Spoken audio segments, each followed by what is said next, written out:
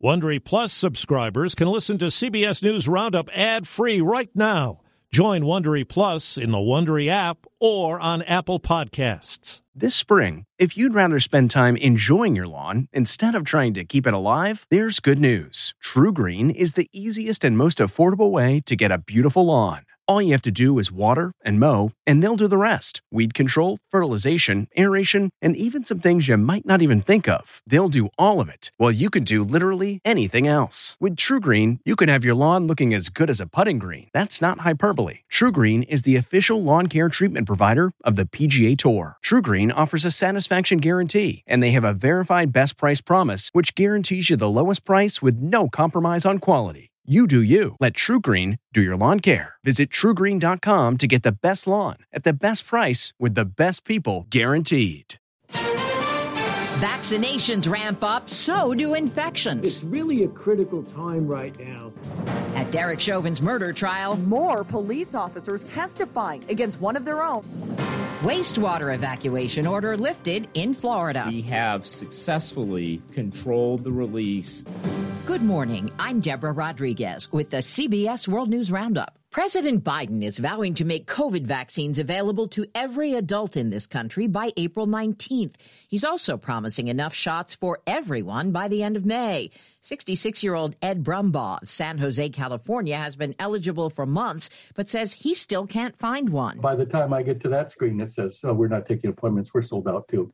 Every day for the last 2 months. That's not the case everywhere. Correspondent Cammie McCormick. In some places, there are no lines at vaccine sites, and anyone can rush over and get a shot, like this man in Missouri. It's almost like a marketing issue. They just don't even know. And in other places, state officials are discouraging those not yet eligible from showing up, but eager residents say the sites have more than enough doses. It's not really line jumping because anyone can come. So that's how I'm getting past any sort of moral quandaries I might have about it. Vaccine sites say they're trying to follow state guidelines while not wasting precious doses. I'm Stephen Portnoy. Even as he says all American adults should be eligible to sign up for vaccines in less than 2 weeks, President Biden says it's too soon to celebrate. We aren't at the finish line. Mr. Biden says the nation isn't even halfway there. Cases are going back up. And he says it's because too many people see the end in sight. Asked about those hesitant to take the vaccine, the president said Senate Minority Leader Mitch McConnell is onto something when he says Republican men should get the shots. And I'll add a phrase he didn't, but I think he believes. It's a patriotic responsibility. Actor Morgan Freeman, who played the voice of God in the movie Bruce Almighty, has a new PSA he hopes will assuage fans' fears of getting vaccinated. I'm told that for some reason people trust me. So here I am to say, I trust science and I got the vaccine. If you trust me, you'll get the vaccine. A new study ties the virus to serious side effects. Of more than 500,000 American COVID patients, a third went on to develop or have a relapse of a psychological or neurological condition. Oxford University's Paul Harrison. Amongst patients who needed to go into ICU, 1 in 14 were diagnosed with a stroke in the following 6 months. His theory, stress may be implicated in the psychiatric conditions, while the actual virus, or our body's attempts to fight it, may be triggering the neurological damage. Vicky Barker, CBS News, London. An LAPD expert will be back on the stand at Derek Chauvin's murder trial in Minneapolis today. CBS's Jamie Yukas is at the courthouse. My opinion was that the force was excessive. Los Angeles Police Sergeant Jody Steiger has trained nearly 3,000 police officers in use of force tactics. They should have slowed down or stopped their forces. Steiger's testimony followed more than half a dozen Minneapolis police officers, including Lieutenant Johnny Mercel, the department's own use of force instructor. Is this an MPD-trained neck restraint? No, sir. Officer Nicole McKenzie, the medical coordinator for the Minneapolis Police Department, was asked about this moment. I can't breathe. You're doing fine. You're talking fine. Just because they're speaking doesn't mean they're breathing adequately. But the defense asked McKenzie if the crowd could have distracted Chauvin. It's very difficult to focus on that patient while there's other things around you if you don't feel safe around you. Jamie says the defense intends to question McKenzie about drug use as part of its case. There are now more than 19,000 unaccompanied children in custody at the U.S. border. Correspondent Manuel Bojorquez is in Guatemala City, where many more hope to make the dangerous journey. As As we traveled through the Guatemalan state of Alta Verapaz, we couldn't help but notice signs appearing to advertise smuggler services on the side of the road. People say it can cost tens of thousands of dollars, often borrowed. 19-year-old Francisco Cook made it all the way to Mexico City before he ran out of money to pay smugglers. So you think you'll try again? That's because, like many here in the town of Campur, poverty has been worsened by back-to-back hurricanes. But the U.S. government has put out radio messages warning people not to come. Tehran confirms an attack on a cargo ship in the Red Sea, believed to be a base for intelligence gathering by Iran's paramilitary Revolutionary Guard. Israel isn't commenting on Iranian state TV claims it staged the attack. It comes as world powers meet in Vienna to discuss the possibility of the U.S. rejoining the Iranian nuclear deal.